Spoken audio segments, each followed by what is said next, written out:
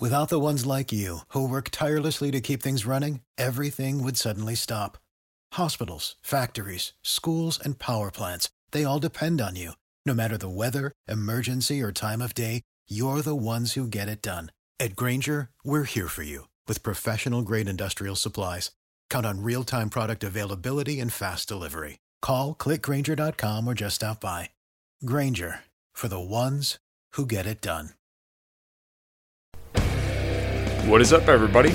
My name is Kyle Matovic. I am the host of the In Liberty and Health podcast, where we talk all things liberty, health and wellness, and beyond. My hope is to encourage and spread the message of liberty and physical and mental well-being. I hope you enjoy all the topics we talk about with our guests. We're on all major streaming platforms, so please sit back, relax, and enjoy.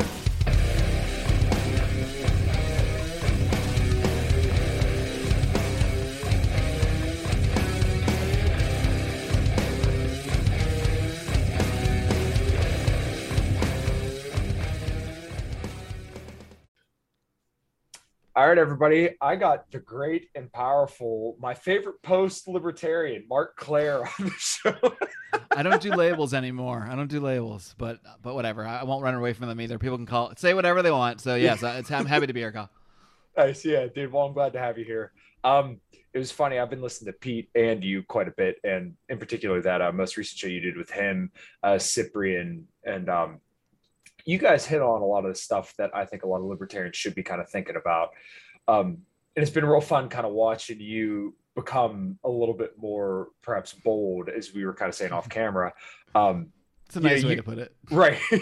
You've kind of played neutral for so long, and then eventually you decided, well, perhaps I should speak up about, being truthful. So I know some people address you as angry Mark Claire now, but I think it's more Dave gave me that one. Dave Smith gave me that one, and I embraced it. Why not? Yeah. Well, I think it's more I'm not really angry at all. I'm a pretty happy person generally, but whatever. Yeah, no, that's the way I see it. I think you're just kind of realizing, like, okay, well, if we just sit here and scream about the nap and yell on Twitter, then this hasn't advanced liberty in our lifetimes. You've had a show for what, 8 years now, and just over 8 years. It started in October of 2013. Well, what's the difference between now and then? Things have only gotten worse. So it's so much. It's reasonable for you to kind of point it out and say, like, hey, something we're doing here is not working. And that's why I think the post-libertarian moment is. So I guess real quick, kind of elaborate on 2020 for you and how that kind of, I guess, shook the way you see things, or what kind of sprung you more into action, I guess. Sure. Yeah. There's a few places to start. Let's see. So at the time when the pandemic, I'm going to put it in quotes, actually. I'm going to start doing that now for anybody that can't see me. Yeah. When this all started, all the hype and everything, like most other people, it was just background news to me, because I've been through swine flu and bird flu and H1N and all these different flus that they seem to pop up in the media. They act like it's a big deal for a minute, but I never care, and no one else ever seems to care, and we just seem to move on. So I thought, it's just another one of those things. And then obviously we all know what happened. And at the time I was immediately, like, my job was shut down immediately, my work. Now, luckily, the place I worked took really good care of us, actually, I will say, right away. So for a while, for about 6 weeks, I was actually paid not to work, which was sweet. I'm not going to lie. Right. I was very concerned, obviously. Like, I wasn't just laughing it up. In fact, that's when my wife and I started to get really super extra health conscious, and we were just like focusing on our health and really like using the time to, because at the time, my wife is from Mexico, where I'm here now, and ironically enough, or interestingly enough, like right as in March 2020, the conversation we were having was, oh my God, we have so much work in April. She had a bunch of like TV shoots and commercial shoots in Mexico. I had a bunch of production stuff, and we're like, oh, well, we're not even gonna have time to see each other next month. What are we gonna do? And that was our concern. And then poof, suddenly my work was shut down. Her work was shut down. Yeah. Suddenly we had all the time in the fucking world and now I saw people going in different directions this time. A lot of people were just like, sweet. Like, I guess it depended on where they were. Like, I know a lot of people in the TV industry because I lived in Los Angeles, and most people that work in TV production anyway, the vast majority of them are not full-time employees. So I was actually really lucky that I was a full-time employee by a company that did take care of me for some time. But a lot of people were just immediately out of work. And I know a lot of friends that, like, one day they had a whole slate of months of work lined up. The next day they had nothing. And I saw restaurants shutting down. I saw my favorite places I knew shutting down while also driving by McDonald's with the line down the street.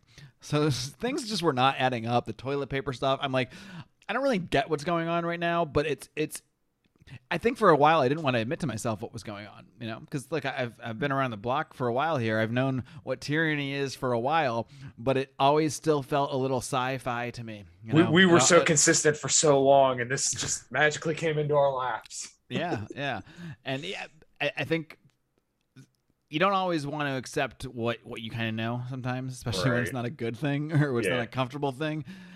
But it's what was happening is the kind of stuff Alex Jones was screaming about in 2007, 2008 that I at the time would hear and say, okay, but it's probably not really going to happen like that, right? Right. And guess what? It happened like that.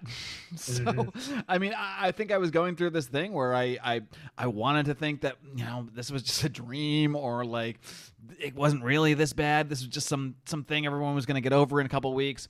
But it clearly became clear that was not the case.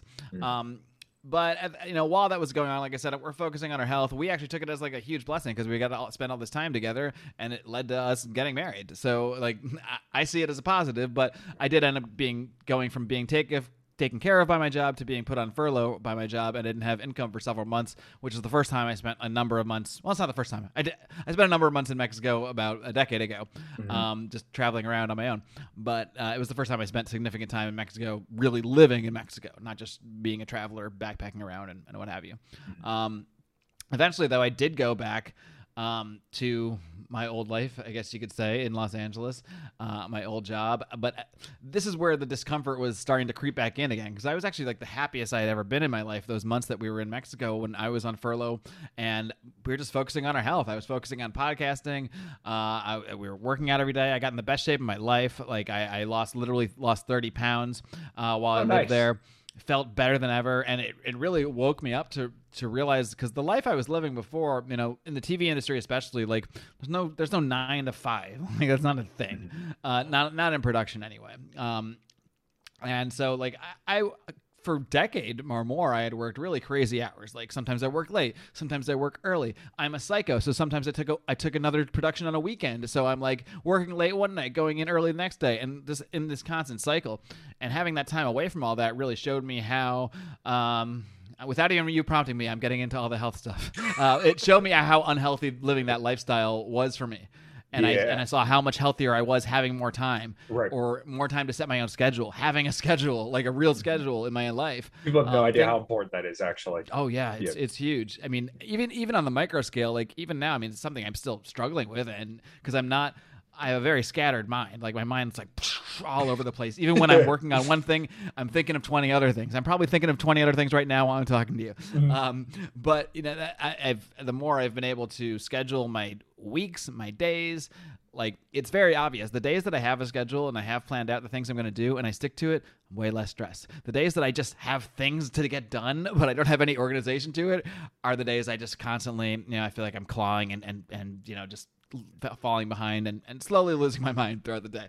But yeah, I mean, it really opened my eyes to things. So when I went back to LA, I think I was experiencing some kind of cognitive dissonance. Like, okay, I'm doing the smart thing. I'm back in my six figure job. I wasn't making 7 figures here. I'm back in my cozy job, and frankly, my job wasn't challenging. It wasn't difficult to me anymore. I've been doing it for so long that I could almost do it with my eyes closed. But it paid really well, and it kept the bills paying. And I was in the middle of immigration with my wife, getting her green card. You have to show the income for that. So there were like a lot of practical reasons for me to be in that job and stick with that job. But at the same time, like I knew that I needed to at least be more in the life I was in before for my health. And look, sure enough, I started getting some of the weight back. I never gained all 30 pounds back, but I probably gained 10 of it back, because I'm now I'm in LA, and now I'm in production. Now oh, here's the snacks. Maybe I'll just have one snack because they're there, because they pay for them. There's crafty food here. Maybe I'll just have one Coke today because I'm kind of tired. One turns into three, yeah. Easily, yeah. I've never been a big soda guy, but like, yeah, if I'm tired and I'm 3 hours into a 7-hour show and I see a Coke, like I might be grabbing that Coke. So it's like it's just those little things that they so easily add back up. But I also knew, like you said, like these conversations.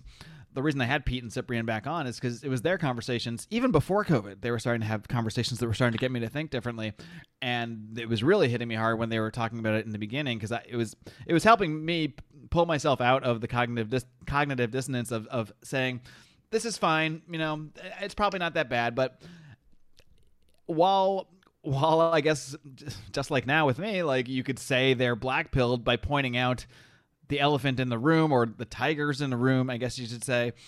I actually found inspiration and hope in their conversations, because, when you recognize reality and you can accept it for what it is, like, okay, that's step one. And now you can, once you accept that, once you mourn the loss of the world you thought that we were in, you can actually move on then, and you can actually build something else for yourself. And it took me some time to do. But I think anybody that doesn't realize we're not in a different world than we were 2 years ago, and I don't mean in the Great Reset, Great Before way the mainstream tries to tell us we're in a new world now, but look around you. Look at the way your friends and family. Now, hopefully some of you, they didn't act crazy, but I'd be surprised if anybody didn't have at least some friends or family that completely changed who they are and how they act. I don't know how you can look around the world around you and think things haven't changed, and that you haven't learned something to act differently than you did 5 or 6 years ago. If you're acting the same way, or you're thinking the same way, then I think your head's in the sand. And I just think, like, I'm not like some great enlightened Buddha who understands everything now, but I certainly know that I just can't keep doing the same things, pounding my head against the wall, having the same arguments, the same conversations, the same debates over and over and over. And I'm talking to myself here because I hosted those debates. You can't just have the same debates over and over and over and expect to get anything out of it.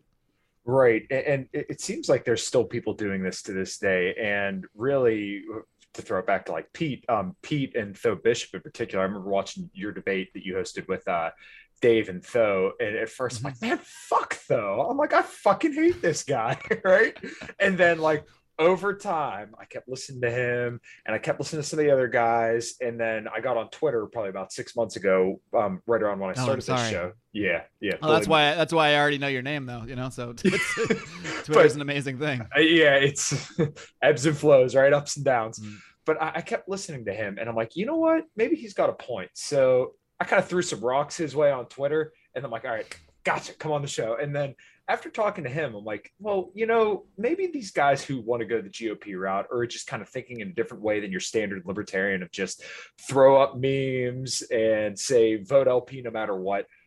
Maybe he's got a point, and really kind of opened my eyes to the fact that at this point we can no longer just sit here and always be right? Because this is what the Libertarian Party has essentially been for the last however long, right?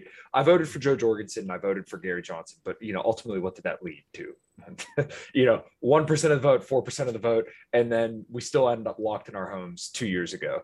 And then there were vaccine mandates across the state for me, and in a city that's where John lives, John Odermatt. Yeah. So it kind of awoke me to the fact that, like, when you're playing this Libertarian Party kind of game, sometimes it's like a no win, or it's a no lose position, because you could say, well, if everybody would have just voted for Joe Jorgensen, none of this stuff would have happened. So I'm right.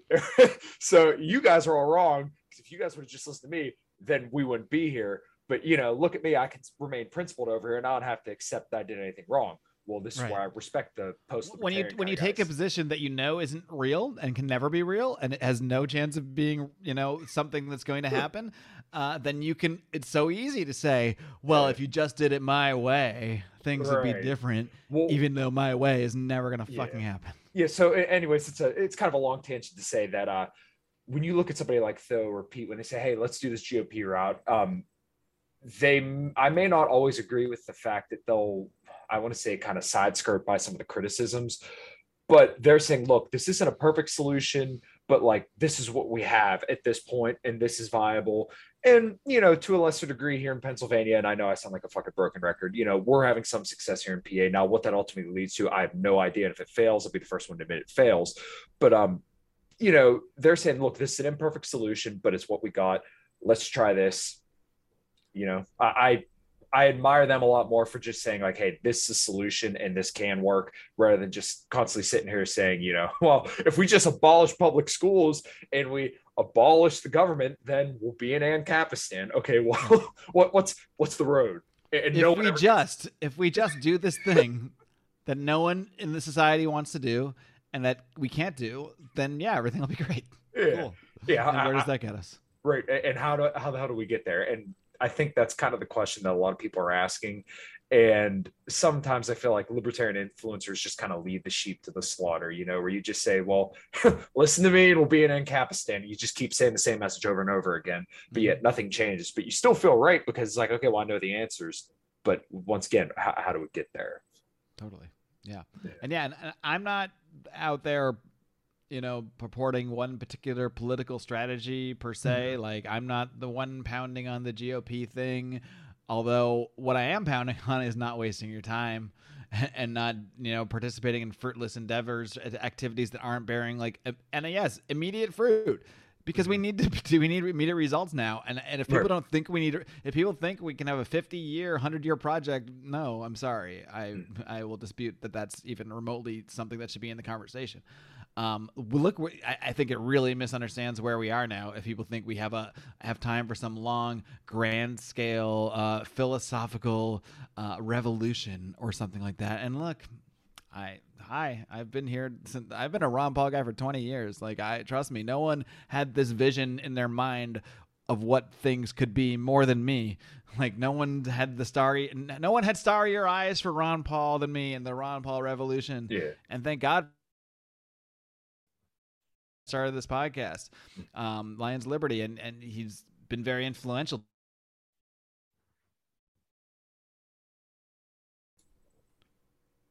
Unfortunately, we're having a little bit of connectivity issues. It's the reason why Trump wanted to build a wall, because the Mexican internet is so terrible down there. Exactly. So yeah, you were mentioning, you were kind of giving your anecdotal case about how you're a very, very big Ron Paul supporter, and I've noticed that throughout the time listening to you, is that you are kind of the libertarian that I think you're speaking to, right? The Absolutely. Idealized kind of guy who wanted to be in Ancapistan, but you just kind of sobered up and said, all right, well, this isn't a reality. So how do we at least make things better, rather than just, constantly being right and not actually doing anything?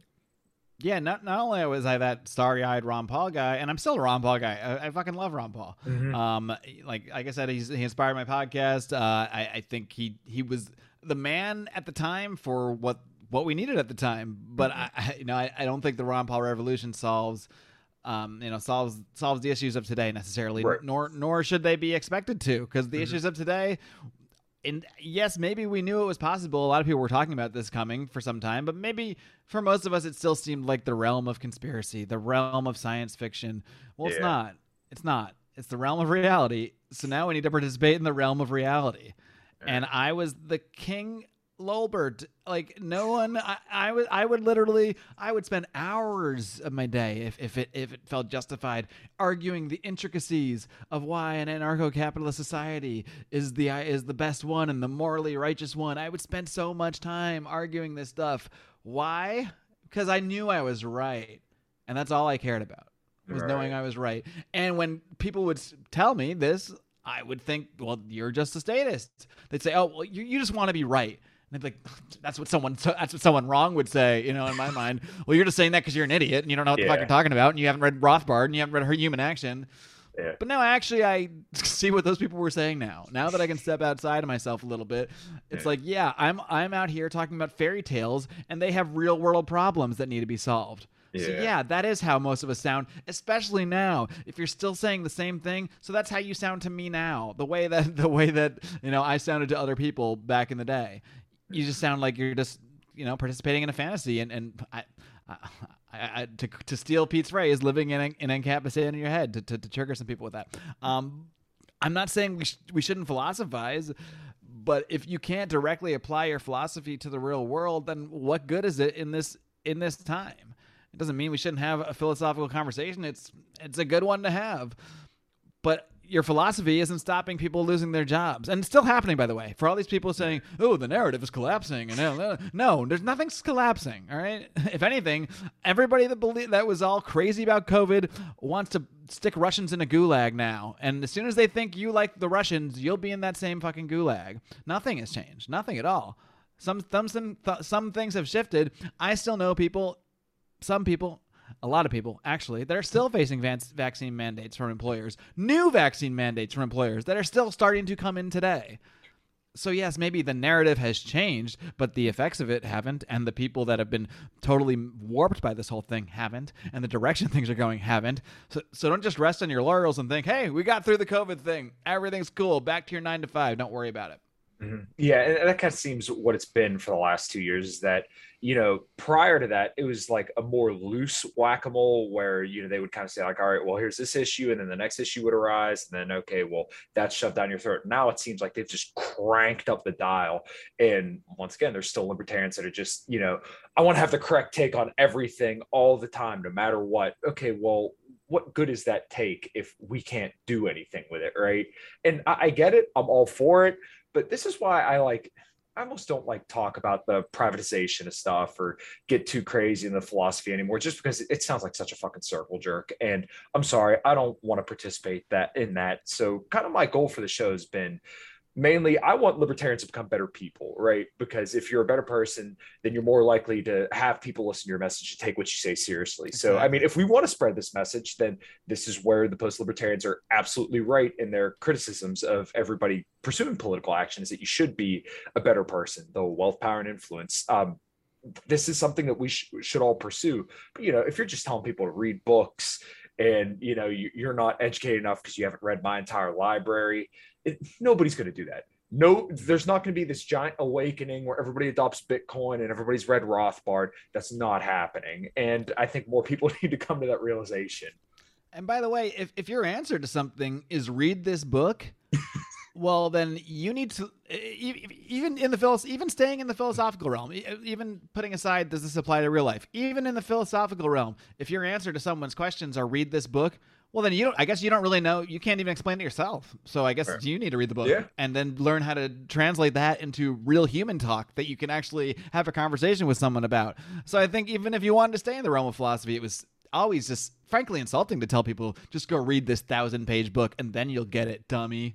I mean, that's the attitude because I had that attitude. So I'm not trying to throw shade. I'm just describing myself, and I see myself in so many others, and I'm trying to save maybe some people like a decade of time, like about how much time I spent just hammering away on the same thing over and over and over. Never, but here's the thing. It was very much a hobby to me too. It was like, okay, I can have these ideas and la la la la and be right about everything, but I can't see it as a hobby anymore. Like, no, this is real life. And maybe because I've been smacked in the face harder by it than most people, or than a lot of people. I'm experiencing, I can't tell you how much money I am out, not just because of COVID, but, I guess you could say because of decisions I made within that regard. But I know a lot of people that I see around me who are caving to everything, who have caved to every mandate, who have, rolled up their sleeve, even after proclaiming, this is wrong, I shouldn't have to do this. Second, their job is under threat. Second, some luxury is under threat. Roll that sleeve up, baby. And if that's what you're doing, look, I'm not trying to judge. Like, I get it. Everyone's got tough decisions to make. I had tough decisions to make too. But again, that's why you need to go back to cleaning your own house. That's why you need to get your spiritual house in order, your mental house in order, your physical house in order, your financial house in order. Because all those things together are what's going to make you either spiritually strong enough to resist the next time, or financially strong enough that like, okay, fine, I can tell them to fuck off because I have some things going on, or whatever it may be. But you need to focus on that stuff. And that's why I would say focus on all of that before you even consider going into politics, before you even sniff politics. Right. What are you even going to accomplish in politics? And how are you going to tell anybody, I have the solutions? I have the solutions to you, but I can't pay my rent next week. Oh, so you want to have my solutions and be in my government and run my city council, but you don't know where you had to fucking roll up your sleeve to get the vaccine, or you were going to be able to pay rent next week? No, why am I listening to you? You're the last person I would listen to. I'm not going to listen to anybody that has to follow a mandate because if they didn't, they couldn't feed their family the next week. No, I don't. Those people don't deserve to be listened to. No, absolutely. I 100% agree. And that's kind of what I was getting at earlier when I said kind of leading the sheep to the slaughter, is that you have a lot of people, and some of them are not impressive people. And I'm sure there's some impressive people as well, who listen to all the biggest libertarian podcasts, and they're telling people, get involved, get involved, get involved.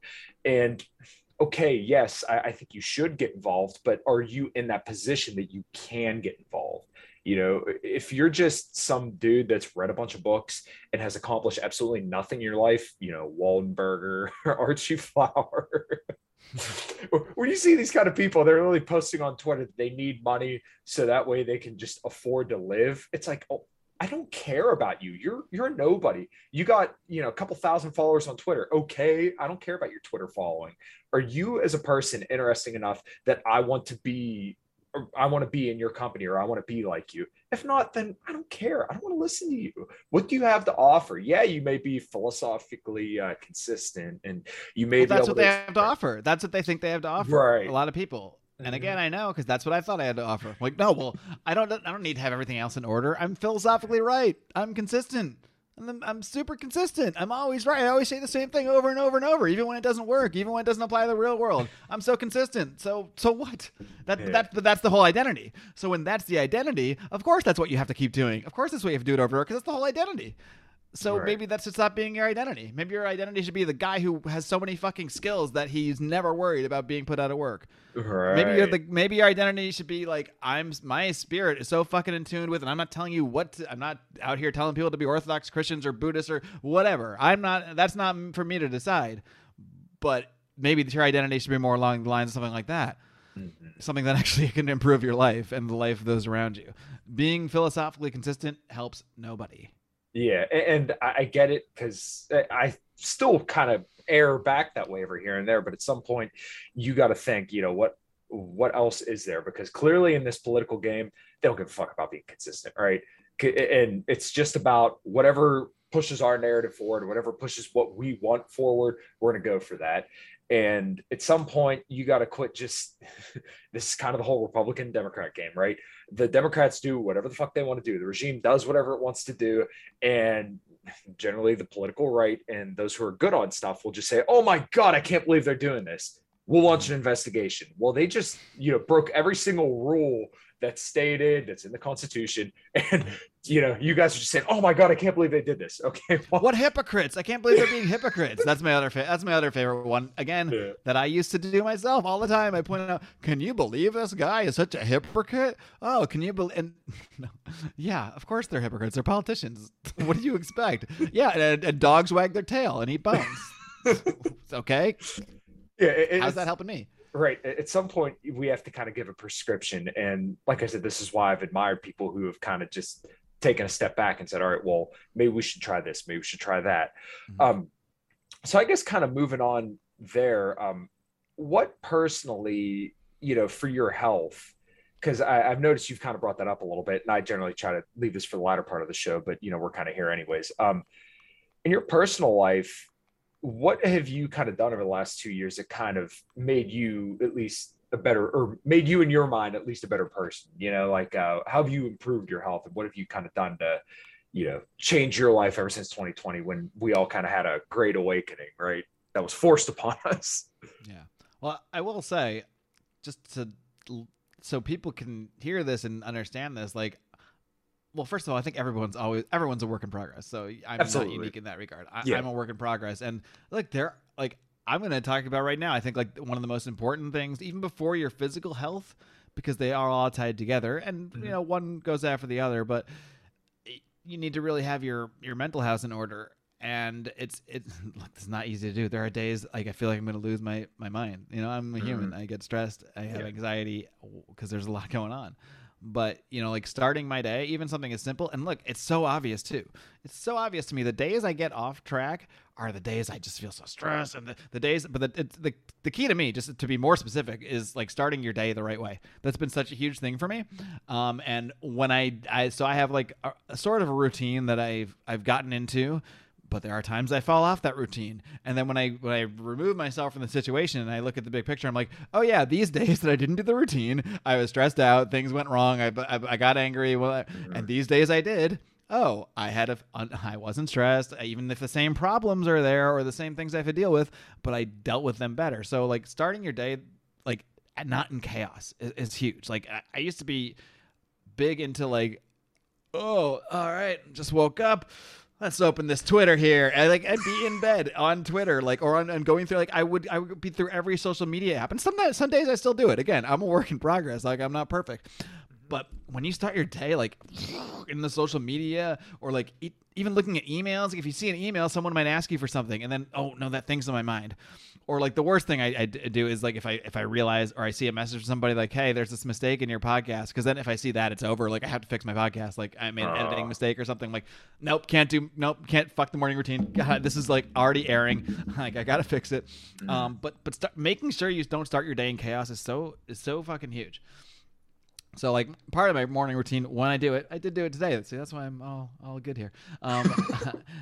Starting the day with like a meditation. There's like various different meditations. Like I'm bad at meditation, which I know in the meditation world you can't be bad at meditation, but my mind is so never stops. Like it's thought after thought after thought after thought. A lot of people think meditation is like not having the thoughts, and I think for a long time I still tried to make myself think that too. Like, oh, I just have to have nothing. Like that's not possible.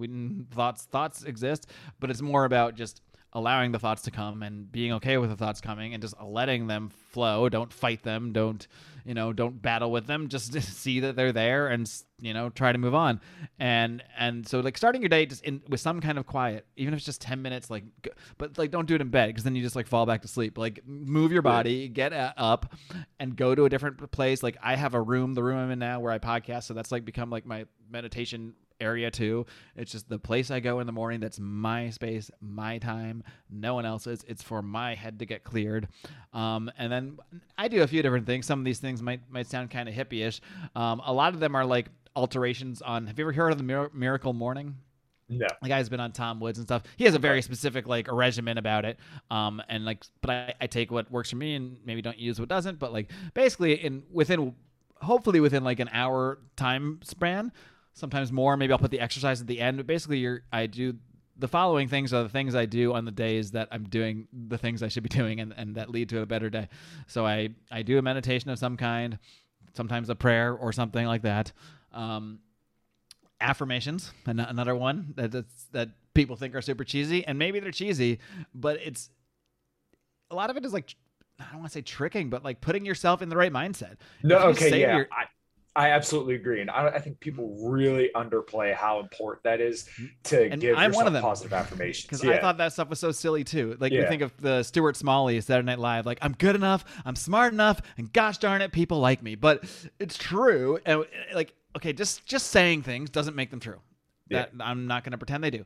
But when you tell yourself something that has truth in it, and you remind yourself of that thing, and you repeat it out loud in words, and your brain hears it, and your body hears it, it puts you better towards that mentality. So, like, I'll say something like, I'm going to have a stress-free day today. I'm going to have a calm and stress-free day today. I say that 5 or 6 times. Your body and your mind start to believe that, and then you do.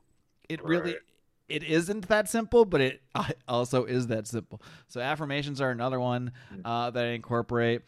Visualization is another one, super hippie too, but it is really the same thing. When you visualize things that you want to do in life and to happen in life, this is not like The Secret, like magic stuff where I dream of a bicycle and the bicycle showed up on the door. No, but if you picture yourself doing certain things and you picture the gratitude that you feel doing those things, it just orientates your actions and your mindset to do the things that you need to actually do those things. So it's not magic, but it helps. And then of course the other things I do are more like mental activities that I think should always be done.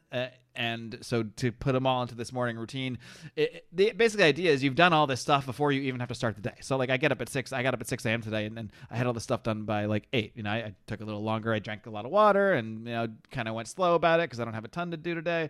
But by 8 a.m. I've done all this stuff. And then the other ones are exercise, reading, and writing. So writing could be anything. I could just be writing my thoughts down. It could be writing things I want to accomplish. Like it's more the activity than the content that really matters.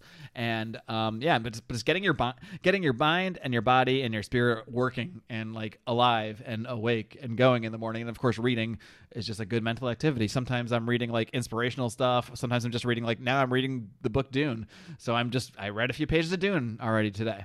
So and that can feel stressful too, because I've had days where I wake up a little late and I have somewhere to be at like 8 o'clock and I'm like, oh no, I've got to do all my stuff. But you can do short versions of all this stuff. You can do 30 seconds of exercise, you know, just get your heart moving. You can read 1 page of a book, like anything. You can say 1 affirmation.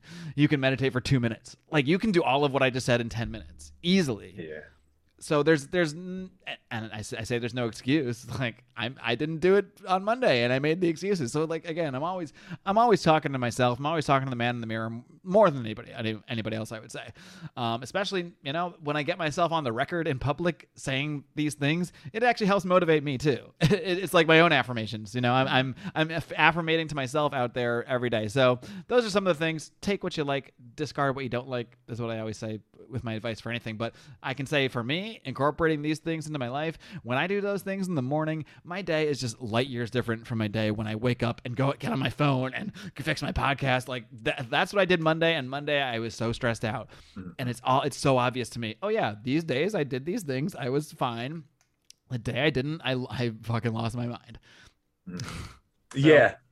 Well, I like that you mentioned that it's a morning routine, because that's so important. And we were, I think it was before we started recording, but you were mentioning kind of having a schedule now, whereas when you were working your previous job, you didn't really have a schedule, just because it was, you know, okay, you may work late here, early here.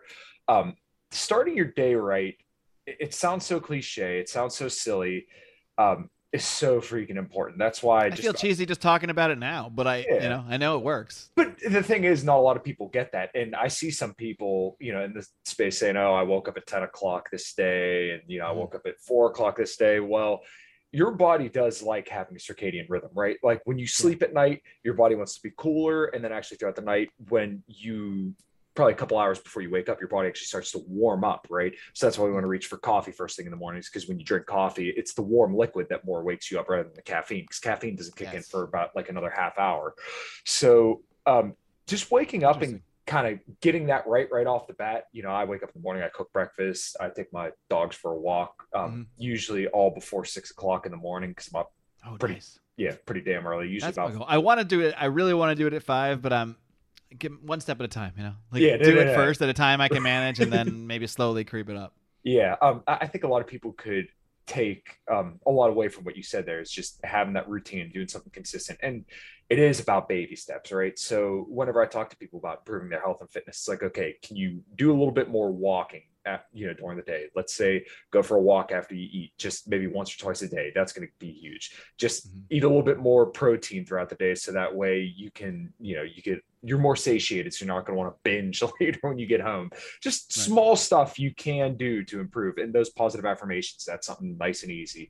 And they don't even have to be 100% true. You know, you could just say, all right, well, I'm going to try to not eat as much today. I'm going to try and get a little bit more activity in today. I'm worthy of doing this. Only thing I'll dispute there is I would throw that. I listen to Yoda, man. I throw that word "try" out of there. There's no try. Do or do not. And I think at the end of the day, yes, it is just you trying. But when you use the word "try," like I'm gonna, like, for example, if I say like I'm gonna try to get up tomorrow at this time, I know what that means. It means I'm not getting up at that time. If I'm gonna get up tomorrow at 6, then I'm gonna get up at 6. And not giving yourself that try out, to me, maybe it doesn't guarantee you're gonna do it, but it kind of does, you know, because you're not giving yourself the out, and then it puts yourself in that mindset of, oh yeah, this is the thing I'm doing because I'm doing it. So Anyway, not to quibble on you there. No, you're good. You're good. But I think this was, and a lot of people throw rocks at him, but Jordan Peterson, I think a lot of his appeal was the fact that he was basically telling people like you should improve and you can do better. And like I said, I know a lot of people kick rocks at him, but his fundamental kind of message was that of responsibility and at least trying to clean your room, as cliche as it is and as beat to death as it is. There's something very, very important about that. We've been kind of hitting on it for quite a while.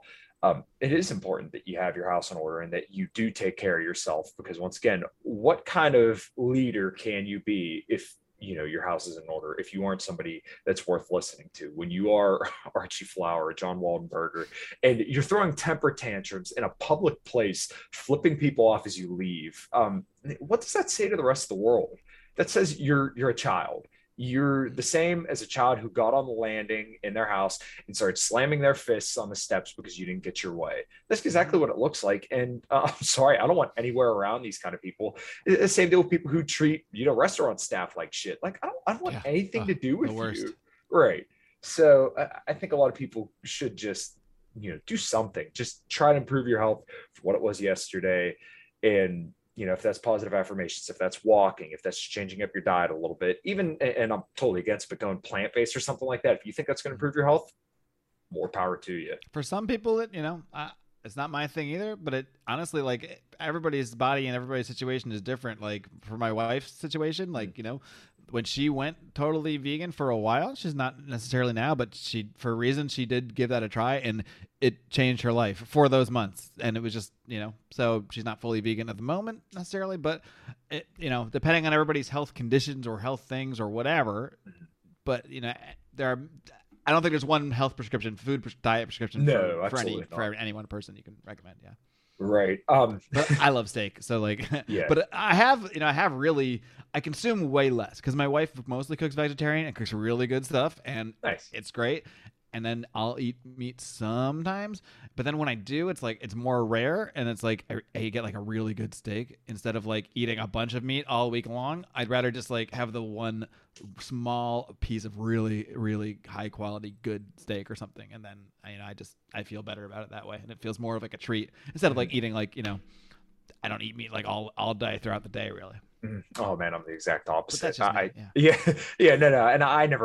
I had Adam Kokesh on a couple weeks ago, and he's full plant based, and I think and jacked as fuck. So yeah. Well, that's why when him and I were talking about it, I'm like, well, you clearly have good genetics, right? I mean, I did carnivore for 2 years, and I lost 45 pounds. I had visual abs, and I ran a half marathon. I was running like 7.5 minute miles. I was doing really good deadlifting over 400 pounds.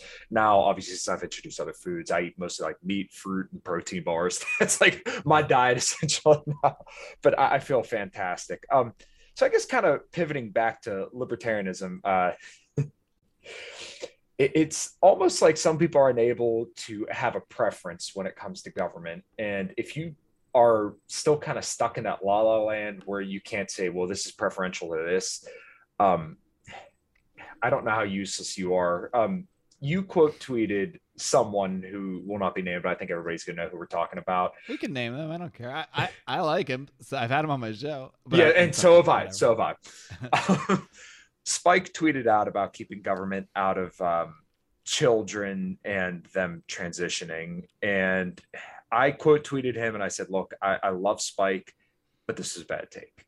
And I think it's fair for us to criticize people and tell them when they're wrong. Like, I'm sorry, I don't think if we have a government, then it's perfectly okay to say that we shouldn't allow children to chop their dicks off. We shouldn't allow them to mutilate their vaginas. And especially when you have entire institutions built around indoctrinating children and teaching them this is okay. Maybe it's okay if we say, okay, the government should step in and say, hey, you can't chop your kid's dick off when they're 15 years old. This is where being the perfect libertarian becomes a problem. Mm-hmm. And Spike is the perfect libertarian. And I mean that in both a good and bad way, to be honest. I mean, like, he really does have the right, quote unquote, like right, perfect anarcho-capitalist answers to everything. Mm-hmm. But there's no context to the right anarcho-capitalist answers to everything. So kind of like you said there, yeah, maybe I don't, in a perfect world, want a monopoly on force, local or otherwise, existing in the first place. Maybe it should be done in another way. Maybe it should exist another way. But it's kind of just as silly, or more silly, maybe, than saying, well, yeah, I mean, rape isn't great, but like we can't have the government coming in and intervening. That's a monopoly on force. So you know what? Yeah. So it's like when it comes to this issue, but like I just don't. I really find it. I don't think Spike is being disingenuous. I think he probably believes what he says. But whether it's intended or not, I think it is a disingenuous thing to just call hormone blockers a medical treatment or something. And his argument is, well, this should be a decision between parents and their doctors and what have you. I guess the question is when is a treatment abuse? Mm-hmm. When is a treatment abuse? And if the parent agrees to do something and a doctor, look, he acts like we didn't spend 2 years with doctors telling people to jab their kids with a fucking vaccine that we know any fucking rational human can just look at the very basic facts and say this is obviously not only unnecessary but obviously risky and dangerous to do. But doctors said it, so I guess it's just to be a decision between doctors and parents. No, I'm sorry. At some point, abuse is abuse. And if a parent and a doctor collude to abuse a child, it's appropriate for a third party, whatever that party may be, to intervene. And if that party is what we call the government, then I'm sorry. You need to stop being triggered by that word. And yes, I will proudly and boldly say that if you'd give hormone blockers to a child who's 7 years old or 8 years old, who's clearly a male and was born with a penis and whose body produces a lot of like testosterone or what have you, and that one day that kid says, hey, I think I'm a girl, and you give that kid hormone blockers, you are abusing that child and you should be fucking stopped. And if you're in my covenant community, you're going in the fucking gulags. Mm-hmm. And there's no quibbling about this. Yeah. It's child abuse. Period. End of fucking story. And I don't care about your stupid anarcho-capitalist arguments about why, when the perfect world, well, really, this should be done. But no, shut the fuck up. You're abusing children, and it needs to be stopped. Right. Yeah. And like you said, just to elaborate, it's to the point that it's where people are living in this bubble. You act like we don't have an entire system through governance, through government, through politics, through culture, through media that is trying to encourage kids to do this. It's not just happening in a bubble. It's not like, and people try to say things like, oh, they've seen evidence that there's different brain material in the Okay, cool. Doesn't mean you get to castrate them. Like, I'm not disagreeing that someone who thinks who is a man and feels better as a woman doesn't have a mental problem and doesn't need help and shouldn't have sympathy. I do think they should have all those things, but that doesn't mean you can castrate children. Period. There's no point where I'm gonna go, okay, you're right. They're a little confused. They have a mental condition, so we should probably just castrate them. We should probably just guillotine their dick, right? Yeah, it's perfectly fine. Yeah, I don't see any problem with what you said. And obviously in an ideal society, yes, we could have parents who inform their children and then wait till they're older, but like we're not fucking there. Your child's genitalia and their hormones, the way they're growing up, that's not up for debate, right? Indoctrinating children and pumping them full of fucking hormones, this isn't up for debate. I'm sorry. I plan to have kids within the next year or two. Sorry, you're not gonna fucking tell my child that just they have a penis. Well, you could be a girl if you want. Okay, if they make that decision when they're an adult, whatever, I don't care. But as a kid, don't fucking tell my kid that he could be a fucking girl. What the fuck's wrong with you? Yeah. If some 30-year-old dude wants to chop their dick off and start wearing a dress, call himself Sally, have at it. Yeah. I still might think you're silly and probably need help. Yeah. But whatever, have at it. But you do that to a child? No, we have a problem. Right. I kind of wanted to bring up another point too, that you kind of challenged my thoughts on this, and I ended up agreeing with you, but the surrogacy, right? There was a big old stink around surrogacy. And initially, my take was kind of the standard libertarian take. Hey, if the mother consents and she's all right with having this kid, then, well, I guess the gay parents can go have that kid because the mother's agreed. But then once I saw your take on it, I kind of thought about it a little bit more. And I'm like, well, you know what? Children are basically biologically wired to be with their mother. So Mm-hmm. when you remove that child from that habitat, that child did not get to make that choice. Mm-hmm. And this is something that makes me I don't know where to land on this because, okay, if gay people want kids, then how do they get kids? I mean, there's kids up for adoption. Okay, adopt one. But, if they want to have a baby, where do you fall on this? Because Well, I once mean, again, you shouldn't if separate. if they want to have a biological baby, I have some ideas, but I don't think they're gonna like it. You make love to a woman and you impregnate them, and that's how you have a baby. Yeah. Right. Yeah. Now this is a tricky one. I will be honest, and this is one Yeah. when I tweeted about it, I was actually still sort of forming my thoughts on it in many ways. But here's the thing, and this is something I've learned as an adult that I maybe didn't really think the same way of when I was younger because I didn't really see it, but I can see it now. For some context, I was adopted at birth. My adoption was arranged before my birth. Oh, I didn't know that. Yeah, so and I am incredibly grateful for it. I somewhat know the circumstances of that adoption, and the family I was put with, who I call my parents, who are my parents, couldn't have been raised better. I was raised in a middle class household. I had everything I could ever want, and especially seeing how some other people have grown up. Like when you're a kid, you just think everybody is the same. Like I have no doubt that I'm put into a better situation. But that is not the same as surrogacy. It's actually totally the opposite of a surrogacy. So in a regular adoption, like for whatever the reason may be, the mother and father or what have you either can't or don't want to or aren't in the right circumstances to raise the child, and they decide to give it up for adoption. And then another family that wants to have a child and can't for whatever reason or doesn't takes that baby and puts them in a better situation because their parents don't want to raise them or can't raise them, whatever it may be. So that's an improvement to a situation. When this thing with surrogacy, what they're doing is intentionally creating a life that is maybe partially theirs. I think it might have been one of theirs. Father might have been one of them or something. And then putting that in a woman. And then when that child is born, you've already created the conditions that don't need to be created to remove that child from the mother. And when I say remove, I mean the physical, like. And this is something I didn't really fully understand when I was growing up or until like really recently, like the way that a fetus and a baby, like the bond it has with the physical mother it's inside, even if it is biological and it's on another scale and it's wired into us to want to stay with that mother. So when the first thing that happens to that baby is to be taken away from that mother, it is traumatic. Yes. It is absolutely traumatic.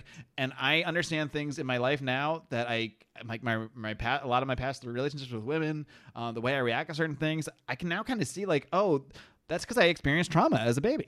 And I don't blame anybody for it. I think my birth parents did the right thing, and I think my parents that raised me did the right thing. So I'm not upset about it. But I can see it and understand it. So you shouldn't intentionally create that situation is what I'm saying. And to me, this idea of, well, but how else are they going to have their own biological baby? Well, I already gave them the answer to make love to a woman.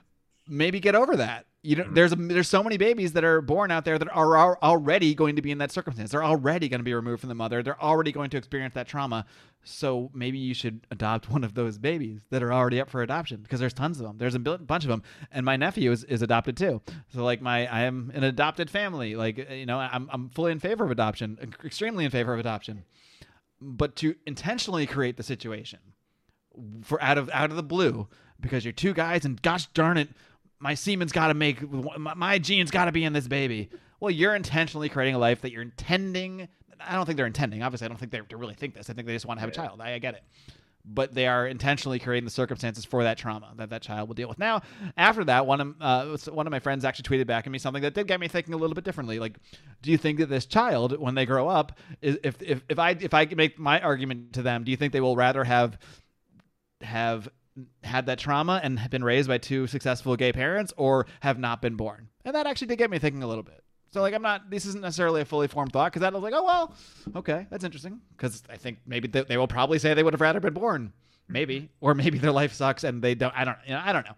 But that did get me thinking about it. Like, okay, well, I see that perspective and that gets me thinking about it more. But generally, look, we all have options. Not everybody can biologically conceive.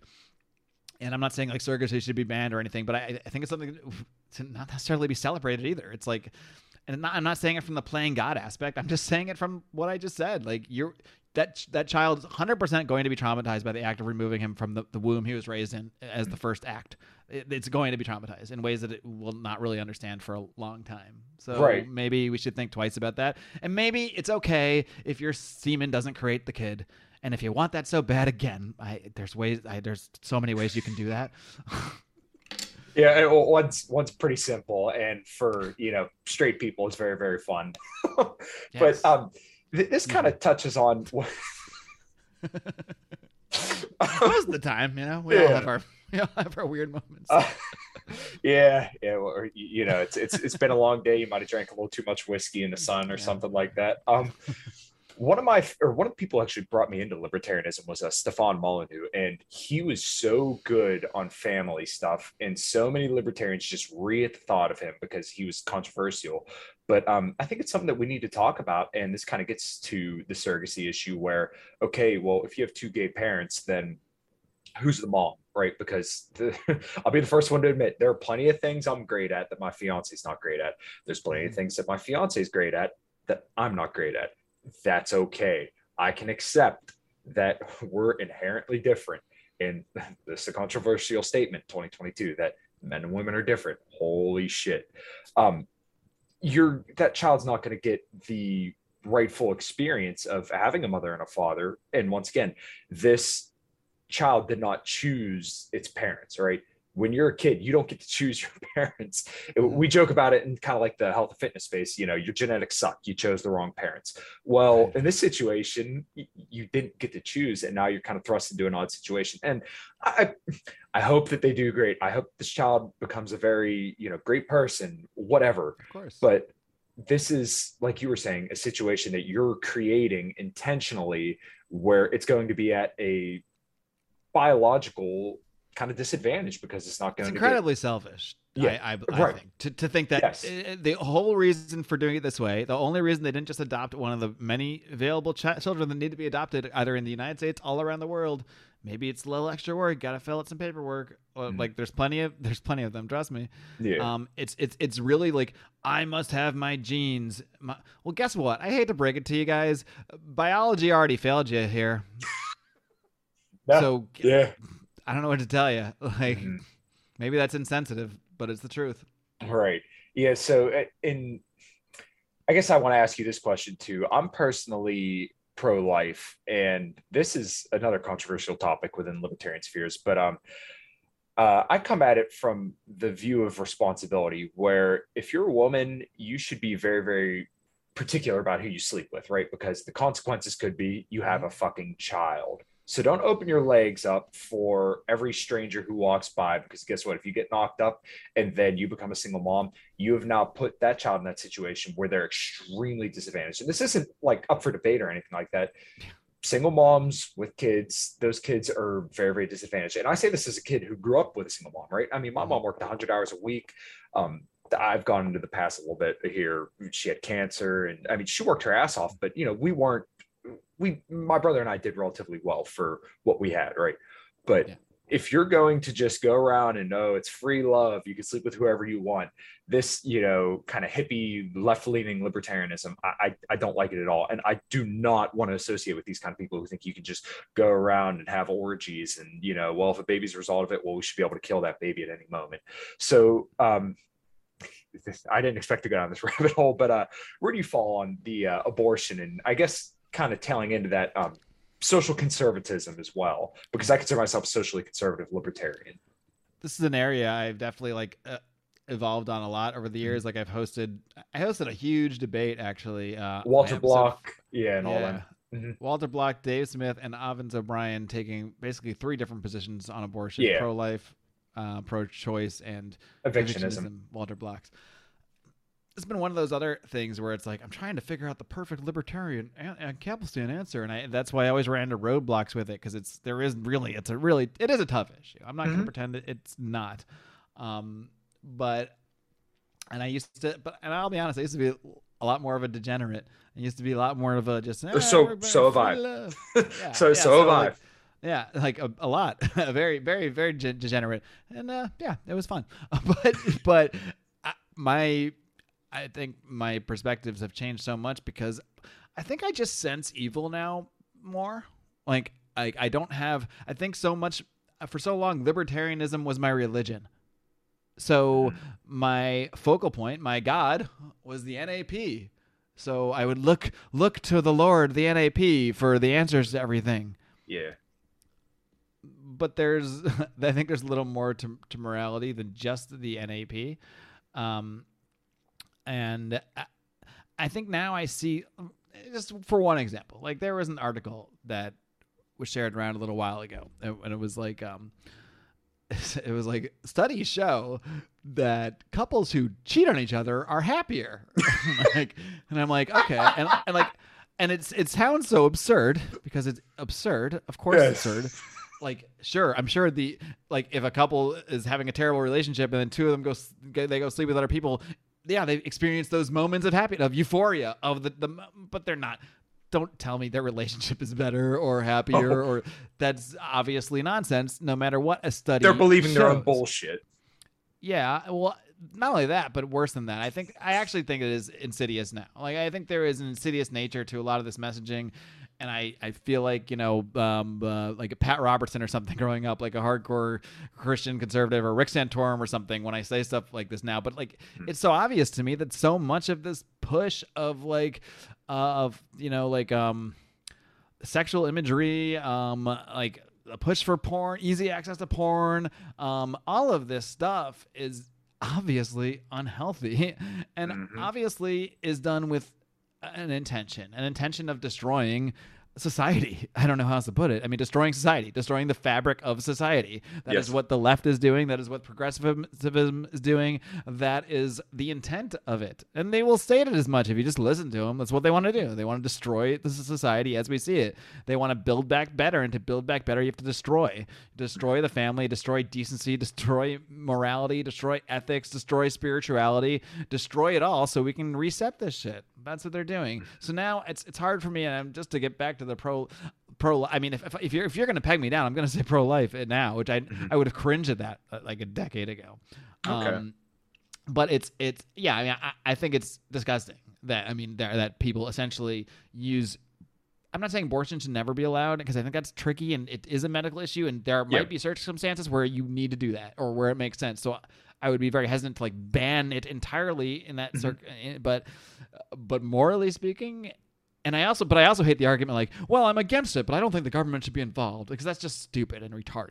Yeah. like if you think it's murder, like if you actually think it's murder, then it's beyond retarded to be like, but they shouldn't get involved, because that's the same thing as like a rape or the castrating the kids. It's like, no, if you actually think it's murder, you want someone involved, whether it's you or your neighbors or whatever, security service or the state, whatever isn't able to step in. If you actually think it's immoral and completely wrong, yes, of course someone should step in and get involved. Yes, is it difficult to take that and transplant this on our society, where it's abortion as a right is so ingrained, and a woman's right to fuck every man she sees is just so ingrained in the culture? It's not really easy to do, and I don't want to go jailing women around, but I don't know where to start with it, but it's obviously morally wrong. I mean, to me, I mean, the way it is utilized in our society, to act like we're not taking a life. That's the thing that's like, or the clump of cells argument. Like, well, it's just a clump of cells currently growing into a living, in the process of growing into a living, breathing human. So it's so obviously a life.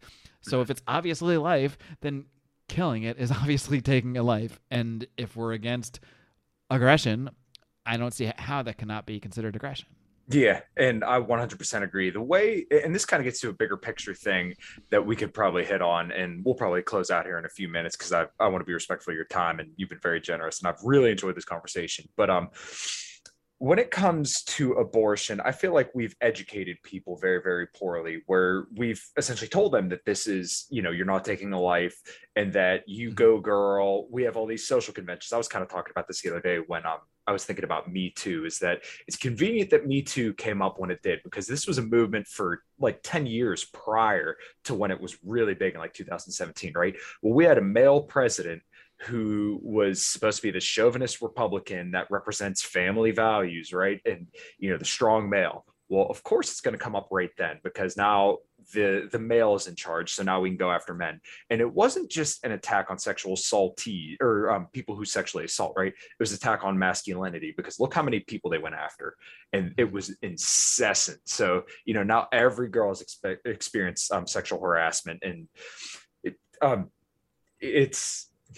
was so ridiculous. But we have all these social conventions to make women feel good about their choices when they do bad things, and we put men down. And I think it's absolutely disgusting. But kind of the big picture idea that I'm getting at here is that I feel the same way about like police and military, right? Is that you're indoctrinated from the time you're young to think that all police serve and protect, and that all military people, you're fighting for freedoms.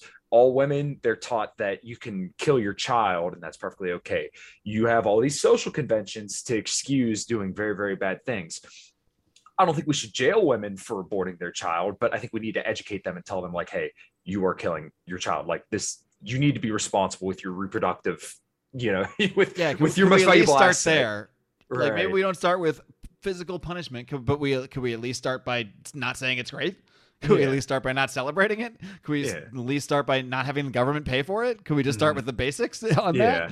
And once you get the morality better off, and again, it's all changing the culture, and that's why I think we need to battle in the culture, and we need to change the hearts and minds in the culture, and we need to be bold and say, no, this is wrong about things. And that's why I quote tweeted Spike, because I can't just sit by and act like it's fine.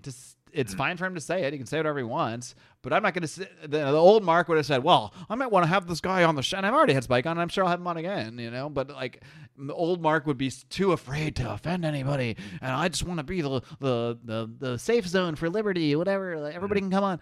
So I'm not afraid to go after people. It's not personal, but well, maybe it is actually, if you're okay with castrating kids, maybe that is personal to me. But I'm going to say what's right. And I think we all need to be bolder and say what we think is right. And if that causes friction with some people, oh, well, that's life. You can't please everyone. No, absolutely. And to touch on the culture thing, I do think it's important that we start kind of addressing culture, because we could just sit here and be right all day, every day. But if we don't have a cohesive culture, then what is our movement? It's just this amorphous blob of people who just shout on Twitter about how right they are. Well, once again, in my mind, I'm a socially conservative libertarian. I think we should have jacked and tan libertarians with, a full family, people who take care of themselves and their communities, going forth and then doing political action. You hammer all your nails in at home, and then you can go forth and take political action. If you're an activist first, and then you're trying to, I need a ride to get to the convention, I need money so I can go to all of these places, then I don't think you're the best person to put forth as an activist. And this kind of compliments someone like Dave Smith, right? He's a comedian. He's independently wealthy. You can admire somebody like that, independently right? wealthy. That implies he could just stop working tomorrow. But yeah, I mean, he set himself up to be in a good situation for sure. Right. And libertarianism isn't his only thing. And that's what personally I try to do. Like last night, my band played with Firehouse. I run the podcast. I'm a mechanic. I got lots of irons in the fire, right? I think that's the way a lot of libertarians should be. And I think you came to that realization as well. And obviously I came to that realization after you guys, because all you guys have been doing this much longer than me. But, I'm an advocate for just making libertarians better, and then making a cohesive culture around socially conservative libertarians who are good people, rather than just a bunch of activists who are all over the place. That's kind of my vision for it. The term pillar of the community is a term that has been around for a long time, and it has meaning. A pillar is something that holds up things. It helps the community stand and stay afloat. So if you're trying to just be the best libertarian, and that's your only quality, that your identity is that, you're not helping the community. You're not going to become a pillar of anything, and no one wants to follow you. But if you become a pillar of the community, and you become one of those people that everyone thinks of, like, oh, this thing is happening. Call Bob. Bob always helps with stuff like this. Bob always knows what to do. Well, if Bob happens to be a libertarian too, and people already follow him, guess whose opinions they're gonna want to come to on things. They're gonna want to come to you. So if you just become a better person, I know it sounds so simplistic. and so cheesy. And it's not easy at all. It's like the hardest thing you can do. That's why so many people don't want to do it, because it's the hardest thing you can do is improve yourself. The hardest thing you can do is improve your situation in life. The easiest thing to do is be right. That's so easy. We can all just be right. But it's a lot harder to improve your own situation, and it takes work, a lot of work. And a lot of people don't want to work, so I get it. But don't expect to be followed then either if you don't want to put in the work, because people can see who does the work, and just doing the work, it's not the labor theory of value. So I don't care if you spent 10,000 hours gathering signatures for some candidate that's not going to get anywhere. That's not doing the work to me. And no one in your, you know how you can tell? Because no one in your community is going to give a shit if you did that. But if you're actually helping people in your community, if you're actually someone that people come to for advice and for help because you are helpful, then they're going to naturally care more about what you think, and they're going to naturally follow your opinions and thoughts on things. Yeah, that's my exact thought on it. That's 100% spot on. And I think plenty of people in our movement kind of need to take a note from that and just say, look, we got to hammer everything out personally and then go be activists. And it goes back to the point earlier, you're leading sheep to the slaughter if you're telling these people who are absolute messes, they can't even hold a conversation with someone of the opposite sex, to go out and lead a political movement. Like, I'm sorry, you're a joke. I got a couple questions I ask every guest, or at least I try to. Mark, what does liberty look like to you? Whew. Oh man, how much more time do we have now? Well, in a technical state, to me, like the actual, if we're getting serious about definitions, liberty would be the state of not having your natural rights infringed. That would be like the Ancapistan, and I agree with that definition of what liberty is actually. But like when it comes to our own lives, like you have to do a lot more than just be able to state what your rights are. You have to actually put yourself in a better situation so your rights can be taken away less. And you can look at rights in different ways. Like, so for example, if you're in a situation where tomorrow, if your company says you have to take this shot, and if you don't take the shot, you can look at your life and say, well, I starve tomorrow if I don't take the shot. You don't have a lot of liberty then, So putting yourself in that better situation to not have to do things that whether it's legal or not is kind of fucking irrelevant, because if whether there's a law that says you have to take a vaccine, or whether there's a company that says it and you can't do anything about it because you don't have the resources to resist it, you're in the same situation. So so to me, liberty is, for a person, is putting themselves and creating the situation for themselves where they are most unlikely or most able to resist having their rights infringed. Mm-hmm. Wow. Yeah. Beautiful. What does health look like to you? Oh boy. What does health look like to me? That's a hell of a question. To me, because to me it's like a constantly in flux state. Like no one's ever in perfect health, and no one's, unless they're dead, is not in perfect terrible health. We're all there. It's always a continuum. So to me, health would be the constant action of improving areas of health of your life. And to me, the areas of health in your life are mental, physical, spiritual, and then financial. I only put it underneath that because I think you need the others to be able to achieve that.